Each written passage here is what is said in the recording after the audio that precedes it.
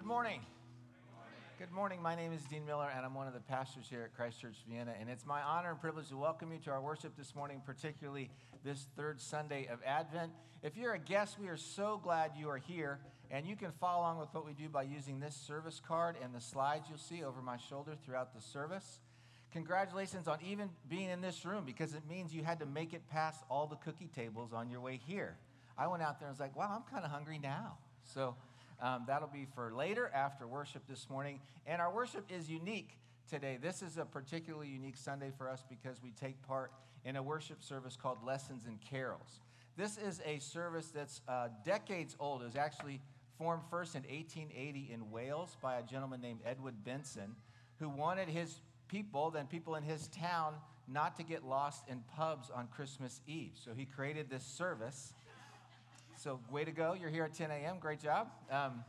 And a few years later, he became the Archbishop of Canterbury, and the service began to spread. And so the outline for what we use is actually crafted in about 1918 by another gentleman named Eric Milner White, who was the chaplain of a college in Cambridge called King's College.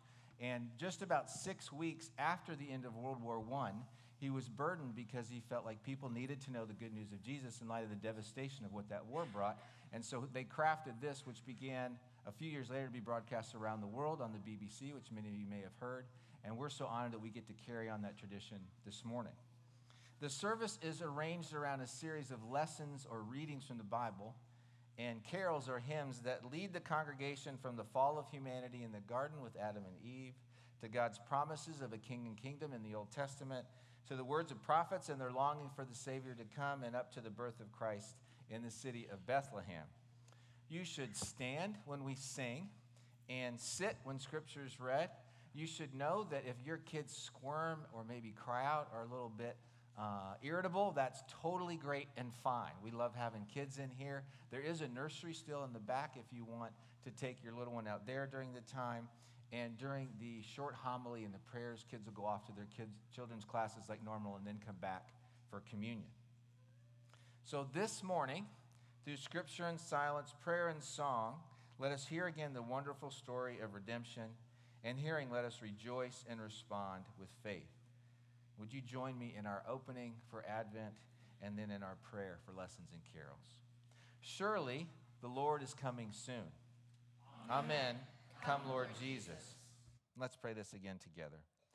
Almighty God, the Lord of history and Redeemer of humanity, open our ears this day to hear in Holy Scripture the story of God's loving purpose from the time of our rebellion against Him until the glorious redemption brought to us by His holy child, Jesus.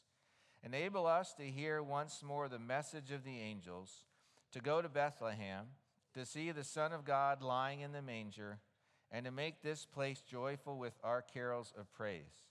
To Him, to you, and to the Holy Spirit be all honor and glory, now and forever. Amen. Amen. Amen. Please remain standing as we sing.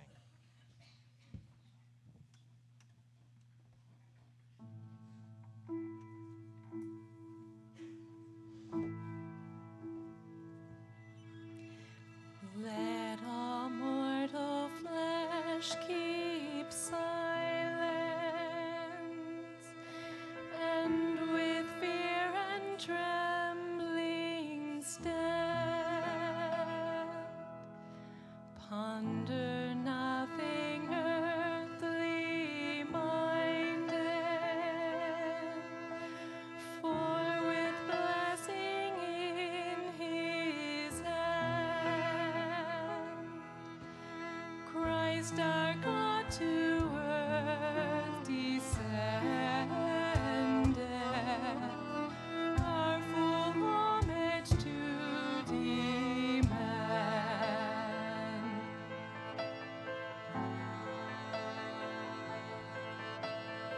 King of kings, yet born of Mary, as of old on earth He stood,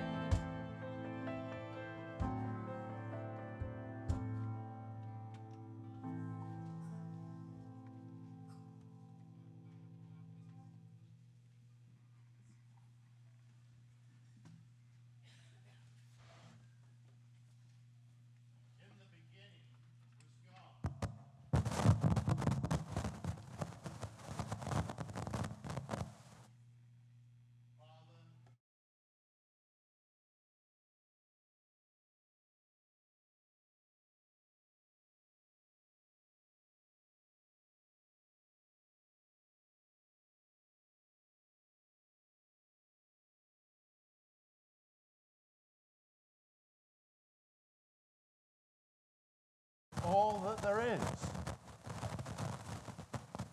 And then created a man and a woman to be in special relation.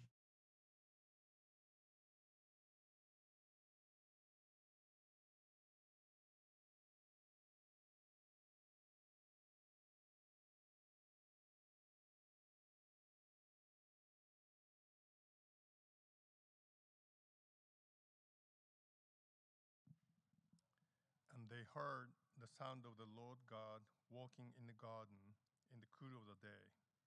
And the man and his wife hid themselves from the presence of the Lord God among the trees of the garden. But the Lord God called to the man and said to him, "Where are you?" And he said, "I heard the sound of you in the garden, and I was afraid, because I was naked and I hid myself." He said, "Who told you that you were naked? Have you eaten of the tree of which I commanded you not to eat?" The man said, "The woman who you gave to be with me, she gave me fruit of the tree, and I ate." Then the Lord God said to the woman, "What is this that you have done?" The woman said, "The serpent deceived me, and I ate." Then the Lord God said, "Behold, the man has become like one of us in knowing good and evil. Now lest he reaches out his hand and takes also of the tree of life and eat, and lives forever." Therefore the Lord God sent him out from the Garden of Eden to walk the ground from which he was taken. He drove out the man, and at the east of the Garden of Eden he placed the cherubim and the flaming sword that turned every way to guard the way to the tree of life.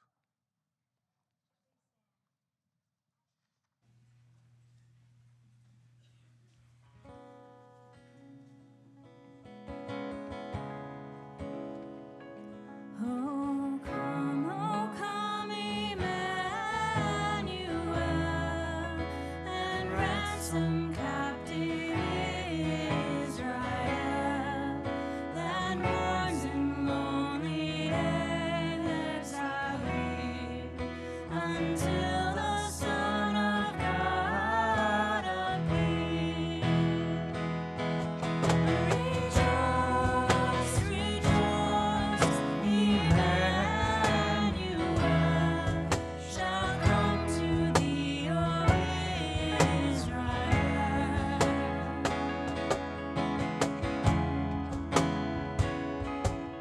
Oh, come, thou rod of Jesse, free thine own from Satan's tyranny.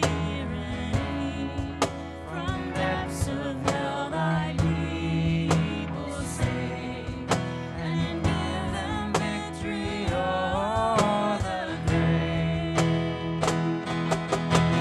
Rejoice, rejoice, Emmanuel shall come to thee, O Israel.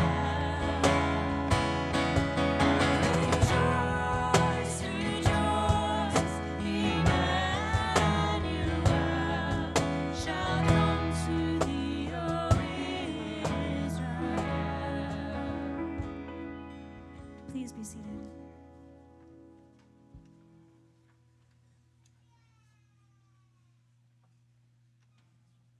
God's plan to live in harmony with his creation, to invite them to be part of his glorious life, seems thwarted. And after Adam's sin, things keep getting worse. Cain kills his brother Abel. The people grow so wicked that God destroys almost everything in a flood. And then the people ignore God's command to fill the earth and try to consolidate and assert their power by building a tower to reach the heavens. And then, speaking into the chaos of a sinful and broken world, just as he spoke creation into being at the dawn of time, he calls out to one man, Abraham, Now the Lord said to Abram, "Go from your country and your kindred and your father's house to the land I will show you, and I will make of you a great nation, and I will bless you and make your name great, so that you will be a blessing. I will bless those who bless you, and him who dishonors you I will curse. And in you all the families of the earth shall be blessed." So Abram went as the Lord had told him, and Lot went with him. Abram was 75 years old when he departed from Haran. And Abram took Sarai his wife, and Lot his brother's son, and all their possessions that they had gathered, and the people that they had acquired in Haran. And they set out to go to the land of Canaan. When they came to the land of Canaan, Abram passed through the land to the place of Shechem, to the oak of Moreh. Then the Lord appeared to Abram and said, "To your offspring I will give this land." So he built there an altar to the Lord who had appeared to him. In time, God did give old Abraham as many descendants as there are stars in the sky through his 12 sons. Those sons and their families grew into a large family, and then a small nation called Israel through centuries in Egypt. After living in bondage as slaves, God set them free and led them back to the land he had promised Abraham. After Israel settled in Canaan, they had many years where they remembered God and his promises to Abraham. Sadly, they also had many years where they wandered from God, and everyone did what was right in their own eyes. Sometimes it looked like God had forgotten Israel in their wandering from him. But he, creator of the stars, was always faithful to Abraham's descendants. Please stand.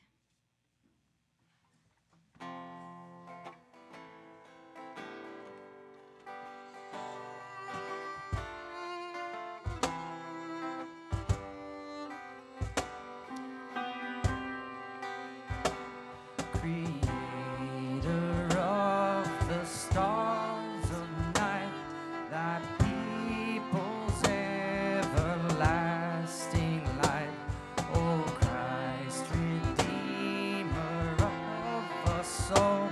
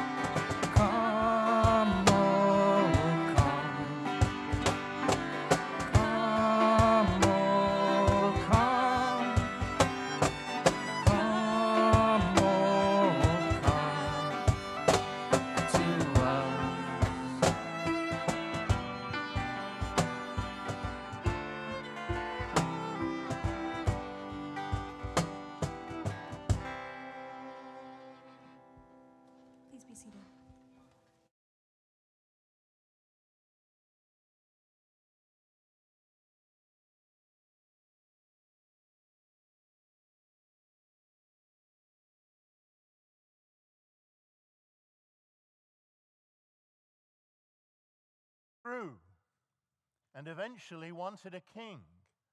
So God gave them a good king, David, a shepherd boy from the town of Bethlehem. Despite his many failings, he is described as a man after God's own heart. God promised David that Israel's kingship would stay in his family line forever. And one day, from his descendants, would come the true king of Israel, also from Bethlehem, who would reign on David's throne eternally, and who would shepherd God's people and bring peace, not just to Israel, but to the whole world. Now, therefore, thus you shall say to my servant David, Thus says the Lord of hosts, I took you from the pasture, from following the sheep, that you should be prince over my people Israel. And I have been with you wherever you went, and have cut off all your enemies from before you. And I will make for you a great name, like the name of the great ones of the earth. When your days are fulfilled, and you lie down with your fathers, I will raise up your offspring after you, who shall come from your body, and I will establish his kingdom. He shall build a house for my name, and I will establish the throne of his kingdom forever. All right. But you, O Bethlehem, who are too little to be among the clans of Judah, from you shall come forth for me one who is to be ruler in Israel, whose origin is from of old, from ancient days. Therefore he shall give them up until the time when she who is in labor has given birth. Then the rest of his brothers shall return to the people of Israel, and he shall stand and shepherd his flock in the strength of the Lord, in the majesty of the name of the Lord his God. And they shall dwell secure, for now he shall be great to the ends of the earth, and he shall be their peace.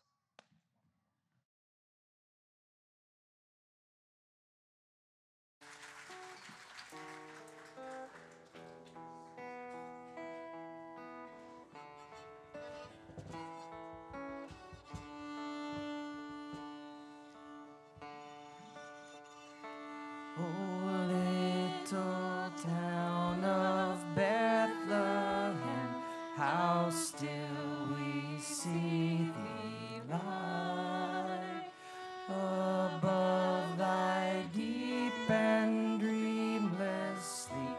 The silent stars go by, yet in thy dark streets shine the everlasting light. The hopes and fears of all the years are met in thee tonight.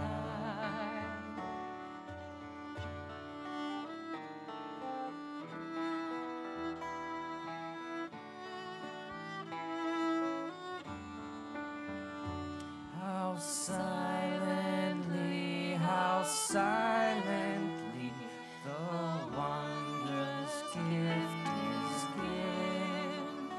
So God imparts to human hearts the blessings of his hand. No ear may hear his calling, but in this world of sin, where meek souls will receive him still, the dear Christ enters in.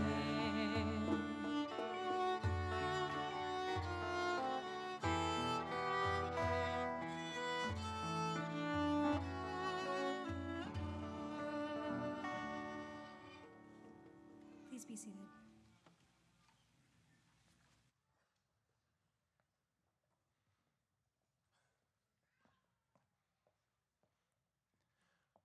After David, Israel eventually turned away from God.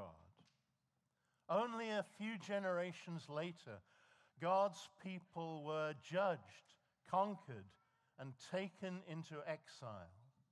God's promise to Abraham of becoming a great nation and a blessing to the nations seemed at an end. But through the prophets, like Isaiah, the Lord declared that one day he himself would come to gather his people, returning them from exile and establishing his kingdom. And God would bring the light of hope, not just to Israel, but to the world's darkness and despair, bringing justice and restoration, joy and lasting peace to all nations through his anointed. There shall come forth a shoot from the stump of Jesse, and a branch from his roots shall bear fruit.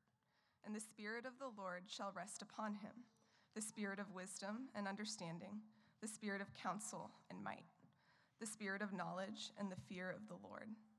And his delight shall be in the fear of the Lord. He shall not judge by what his eyes see, or decide disputes by what his ears hear. But with righteousness he shall judge the poor, and decide with equity for the meek of the earth. And he shall strike the earth with the rod of his mouth, and with the breath of his lips he shall kill the wicked. Righteousness shall be the belt of his waist, and faithfulness the belt of his loins. The wolf shall dwell with the lamb, and the leopard shall lie down with the young goat. And the calf and the lion and the fattened calf together, and the little child shall lead them. The cow and the bear shall graze, their young shall lie down together. And the lion shall eat straw like the ox. The nursing child shall play over the hole of the cobra, and the weaned child shall put his hand on the adder's den. They shall not hurt or destroy in all my holy mountain, for the earth shall be full of the knowledge of the Lord as the waters cover the sea. Comfort, comfort my people, says your God. Speak tenderly to Jerusalem and cry to her that her warfare is ended, that her iniquity is pardoned, that she has received from the Lord's hand double for all her sins. A voice cries, in the wilderness, prepare the way of the Lord. Make straight in the desert a highway for our God. Every valley shall be lifted up, and every mountain and hill shall be made low. The uneven ground shall become level, and the rough places a plain. And the glory of the Lord shall be revealed, and all flesh shall see it together, for the mouth of the Lord has spoken.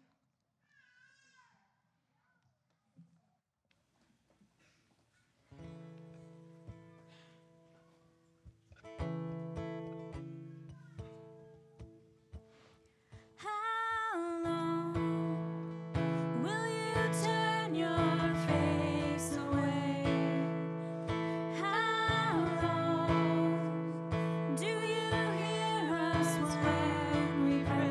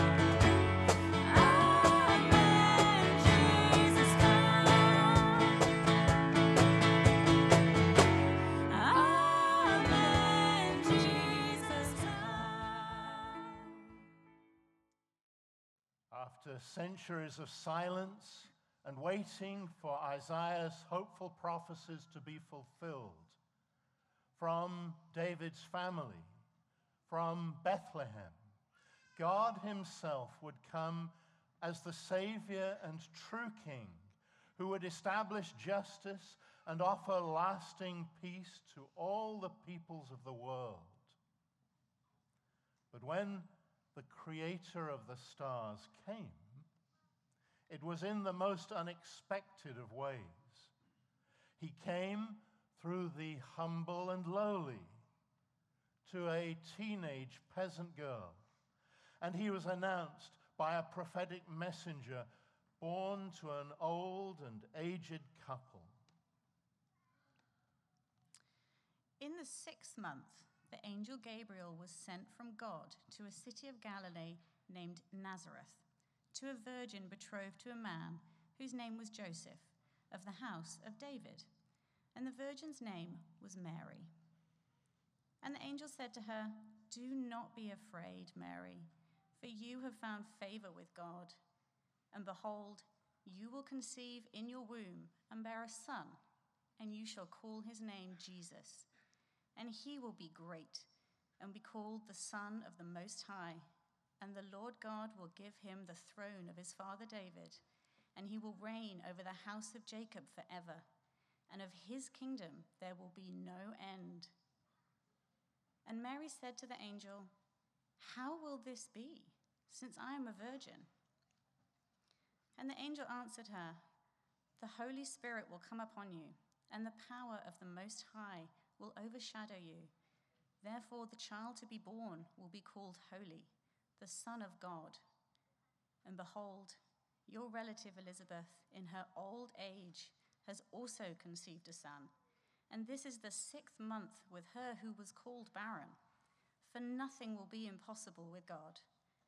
And Mary said, "Behold, I am the servant of the Lord. Let it be to me according to your word." To make his nation, God chose a 100-year-old man and his barren wife and gave them a son. To make his entrance into humanity, he chose a tiny, no-name town and a virgin's womb. In the book of Luke, Mary responds to this in a song. She sings of a God of surprising reversals, using weak people to accomplish mighty things, filling the hungry and sending the rich away empty-handed, calling a peasant girl blessed among women. The all-powerful King of Kings has come to us in the form of a helpless baby. Emmanuel, God with us, has drawn near.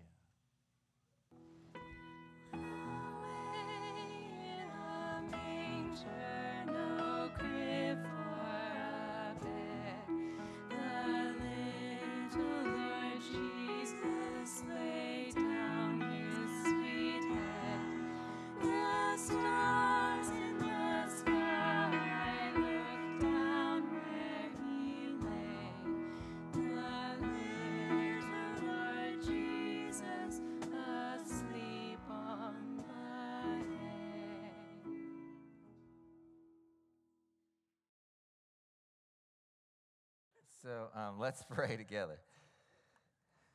Dear God, thank you again that you are committed to us as your children, whatever age we are here this morning. Those sweet kids have just left, and also maybe we're here at 28 or 48 or 88, and you still see us as your children.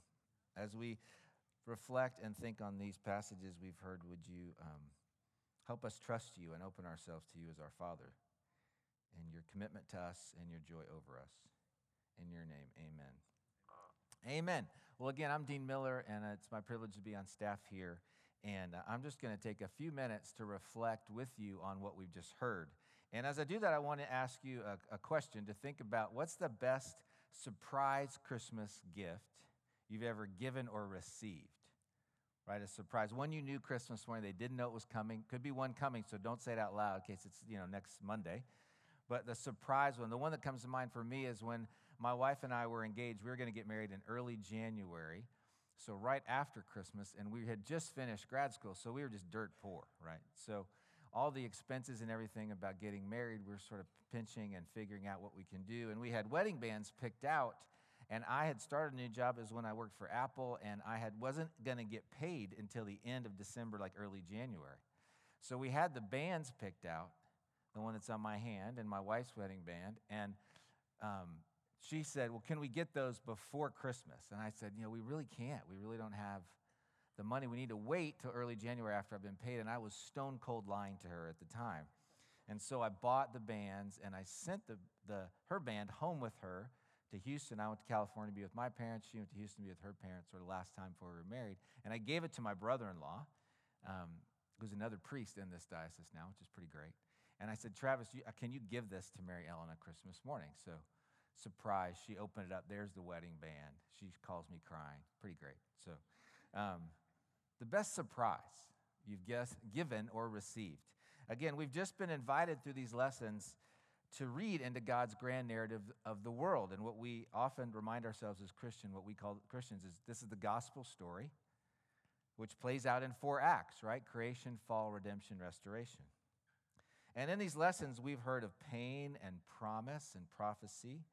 Even centuries before the birth of Jesus, you can hear the good news seeded into the soil of history of there is something going to happen to make the world aright. And I think we could agree that as we look at the world and experience the world, there does feel like there's something wrong and something that needs to be turned right size. And as I was rereading through these lessons this week, I was struck by how surprising so many parts of the story are. This is a story I've heard essentially my whole life. And yet again, as I read and listened and considered these passages, I thought, boy, there's so much in here that's just super surprising. And I want to highlight 4 surprising characteristics briefly for us this morning. The first is that throughout these passages and this history, and even in Jesus' birth, it's surprising how God keeps bringing order to our chaos. Over and over and over again, he's bringing order to this world. It could be said that your and my gift to creation is chaos, which is frankly not that great a gift. Anybody who's ever cleaned up a room and watched someone come in, maybe you have little kids at home and just sort of show you what entropy looks like. Chaos is not really a gift. But what we keep bringing to God is that chaos, and what he keeps doing is organizing the entropy and bringing order to our lives. You can see it throughout these passages. Genesis 3 with Adam and Eve, of course, they're confronted with their chaos as God comes and visits them and confronts them so they can be free and not covered in their shame. And then he brings order by covering them in clothes and gives them the first promise of Jesus. In the lead up to Abraham, you heard Richard read just a few sentences to let you know, well, that's not going great, the run up to Abraham. If you know anything about Genesis 11, that's the Tower of Babel. Genesis 12 is Abraham. That's orderly. But boy, it's chaotic before, and then it's kind of chaotic after. From Abraham to David, again, Richard said a few things. There's lots of chaos. Judges, Joshua. But God's promise and provision, again, is order. You get David, this godly king who's told he's going to have an heir centuries later in 2 Samuel. But again, if you keep reading, things don't go that great for David, and then it gets more and more chaotic for Israel. Even in the beautiful and well-known Luke passages from Luke 1 and 2 that are the fullest picture we have of the birth narratives of Jesus, around Mary and Joseph and the shepherds you're going to hear about in just a few minutes, Israel's in a very chaotic time. They're controlled by Rome and by the Herodian dynasty. Nobody would describe the Herodian dynasty as anything other than chaotic. In this story, up till now, there's external chaos, world trauma, world issues, Egypt, Assyria, Philistia, Rome. There's internal chaos. Again, you heard it with Adam and Eve. I heard the sound of God and I was afraid because I'm exposed. As we often pray on Sundays, because from God no secret is hid. He knows your heart and my heart, your internal chaos. The sense you have maybe this morning of being insecure or lonely or feeling powerless or hopeless. Maybe you're carrying guilt or shame about something. And yet, It's into that very chaos. That surprising act of Jesus is to enter into that chaos. That's what these lessons tell us about. So again, maybe you're here this morning and your sense of security or safety is being rocked. Maybe you feel hostility at work or your family struggling or the world scene just feels super overwhelming. What these lessons beckon you to do is to offer that chaos to him. Don't be surprised. Jesus says, offer that chaos to me. I bring order. That's one of my strengths, God would say. Second thing I find surprising in this narrative is who God invites into this story. Picture you're casting this story, right? You're the director of casting, and you're going to stage it on here. Who might you make your stars? Who would you look for? People with the best degrees, sort of the tall, dark, and handsome of the ancient Near East. People with perfect skin or who went to that school or that university, got that on their SAT. People who are a first-string athlete in high school or college. People who do CrossFit or can bench so much. We as humans have a certain set of tendencies. We like to find what we think is the best. There's some great stats on the NFL draft, and one of the positions they always try to find teams, all the teams in the NFL need a good what? One position super important, which our team locally hasn't had for decades. The quarterback. And there's all this science every year. This is the guy, this is the guy, this is the guy. And then the statistics on how often we get that right are terrible. Utterly terrible. You'd have better luck throwing a dart to a board most of the time than the way this science actually plays out. And with God, God's cast, the way he would cast is an entirely surprising set of people. God uses not just what we think is the best and brightest, but he uses everyone. He uses some people who we might think are the best and brightest. He's used some that we might think are just not even on the stage, maybe the people doing the lights. He uses people we discount or walk past or ignore. Abraham and Sarah, who are old and barren, for sure a surprising choice. David, who's the youngest of his brothers. When we first meet David on the scene, the most striking thing about him first is that he's the least of his 7 brothers. Israel itself is sort of a little baby nation. It's not impressive on the world scene at all. Elizabeth, we know, again in the Luke passages, is also old like Sarah and past childbearing years. Mary's young and not really in a position of power. The shepherds are sort of the blue-collar garbage men of Israel. They do highly important work but are most easily forgotten, and they're not the type of people you invite to your best party because they're going to smell, be a little coarse, not really know the manners. But as we listen and read and we hear and see, we notice these people are not just surprising and invited. In fact, they're often the bearers of this order. They come with the good news of the order God's doing, and sometimes God uses those people to bring the very order that he's sharing with us. It's surprising. God uses surprising people to bring his good news. Now again, maybe you're here this morning and you feel discounted or unnoticed, or like God would not turn toward you. You probably think you're more like David or Elizabeth. You're someone who couldn't bear good fruit. Too surprising for God to use you. But those of us, and there are lots of us in this room who've given our lives to Jesus, would say it's super surprising we're here. Matter of fact, this whole room of people who follow Jesus is surprising. I know I am. Third surprise, the order, the people, and the places. Because maybe you read these passages and hear these songs and think, well, that's good for you, Dean, or everybody else here, they seem to know where they are and what they're doing. I bet those surprising people went to church or felt close to God or had good parents or better teeth or jobs or kids or hair, finances or a car than you have. They lived in better neighborhoods. Sure, it's surprising God brings order, and it's wonderful God invites surprising people, but where I am, Dean, there's no way. There's no way I'd be a part of this story. Because I'm angry, or I'm depressed, or I'm sad, or I'm anxious, or I'm not that gifted. Maybe I'm so young, maybe I'm a middle schooler or a high schooler, maybe I'm a retired senior citizen. There's nothing orderly or beautiful or life-bearing or world-changing that could come from me because of where I am. And this story then would say you're wrong.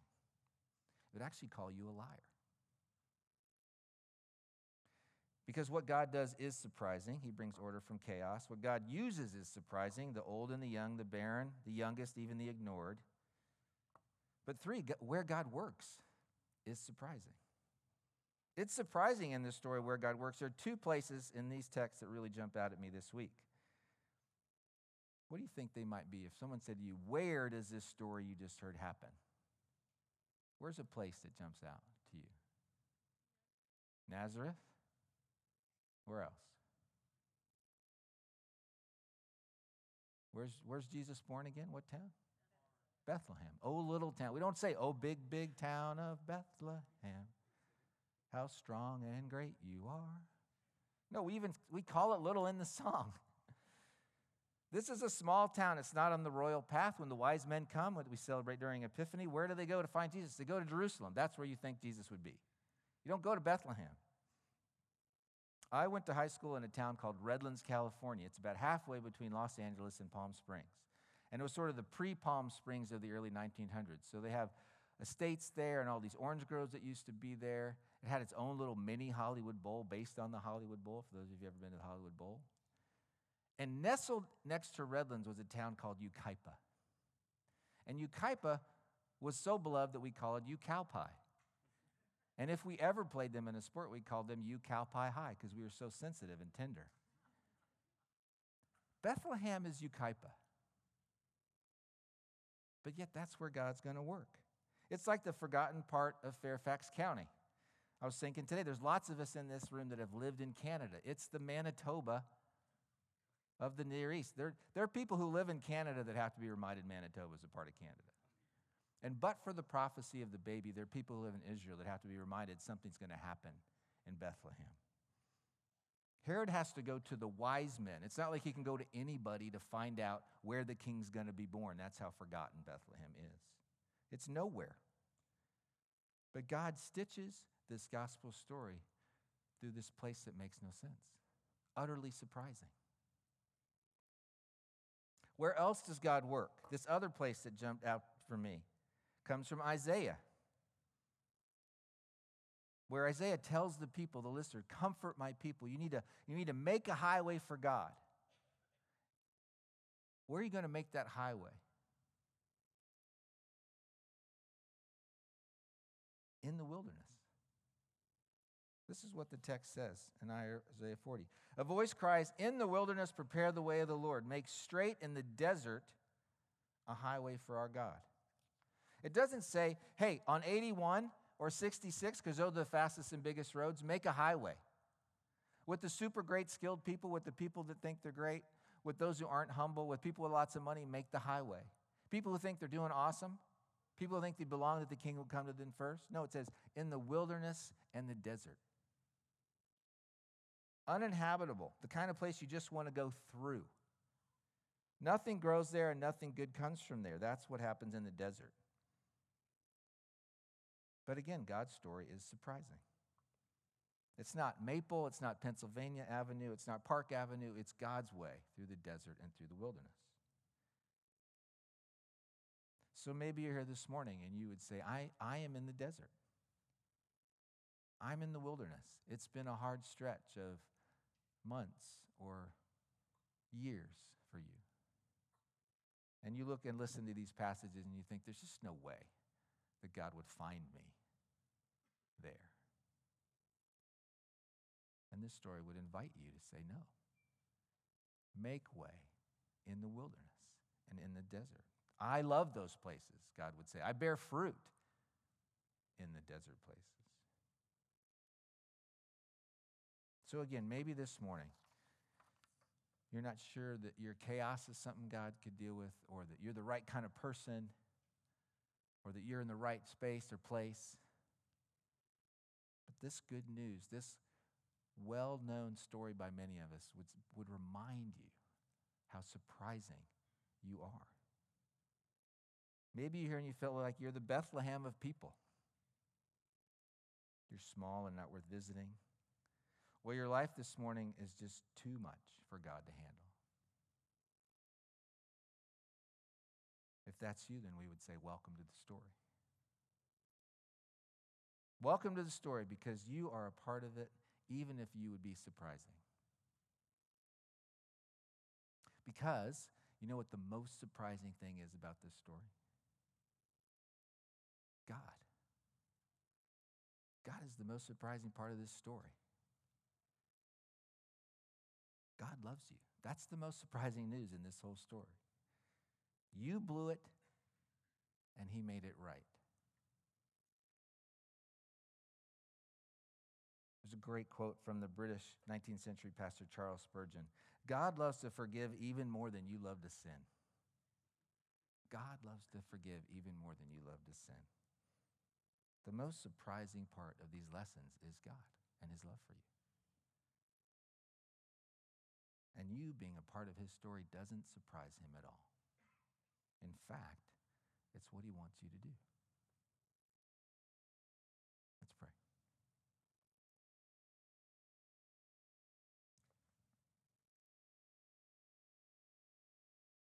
Dear Lord, this particular morning in a high school auditorium that you can sanctify and fill, we don't want anyone to leave feeling like they would not be invited into this story. Thank you for being a God of surprises and for your lavish, bountiful, wide love for us.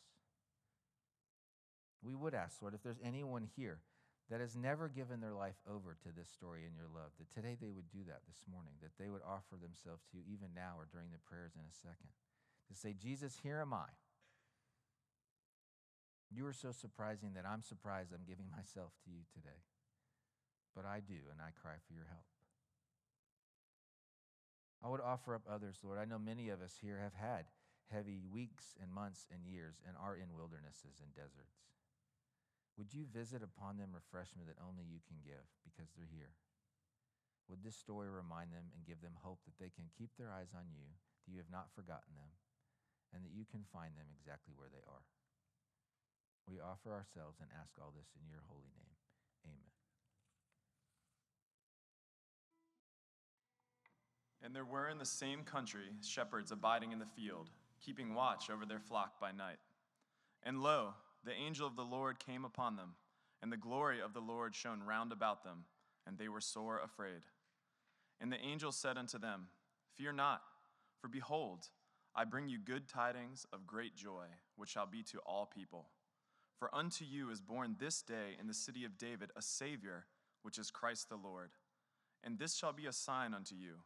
Ye shall find the babe wrapped in swaddling clothes, lying in a manger. And suddenly there was with the angel a multitude of the heavenly host, praising God and saying, Glory to God in the highest, and on earth peace, goodwill toward men.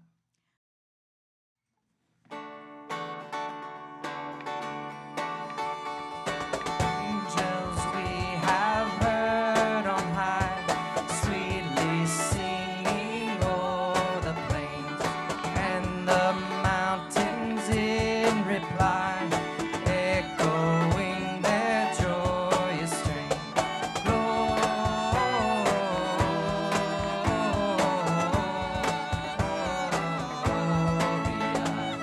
in excelsis Deo.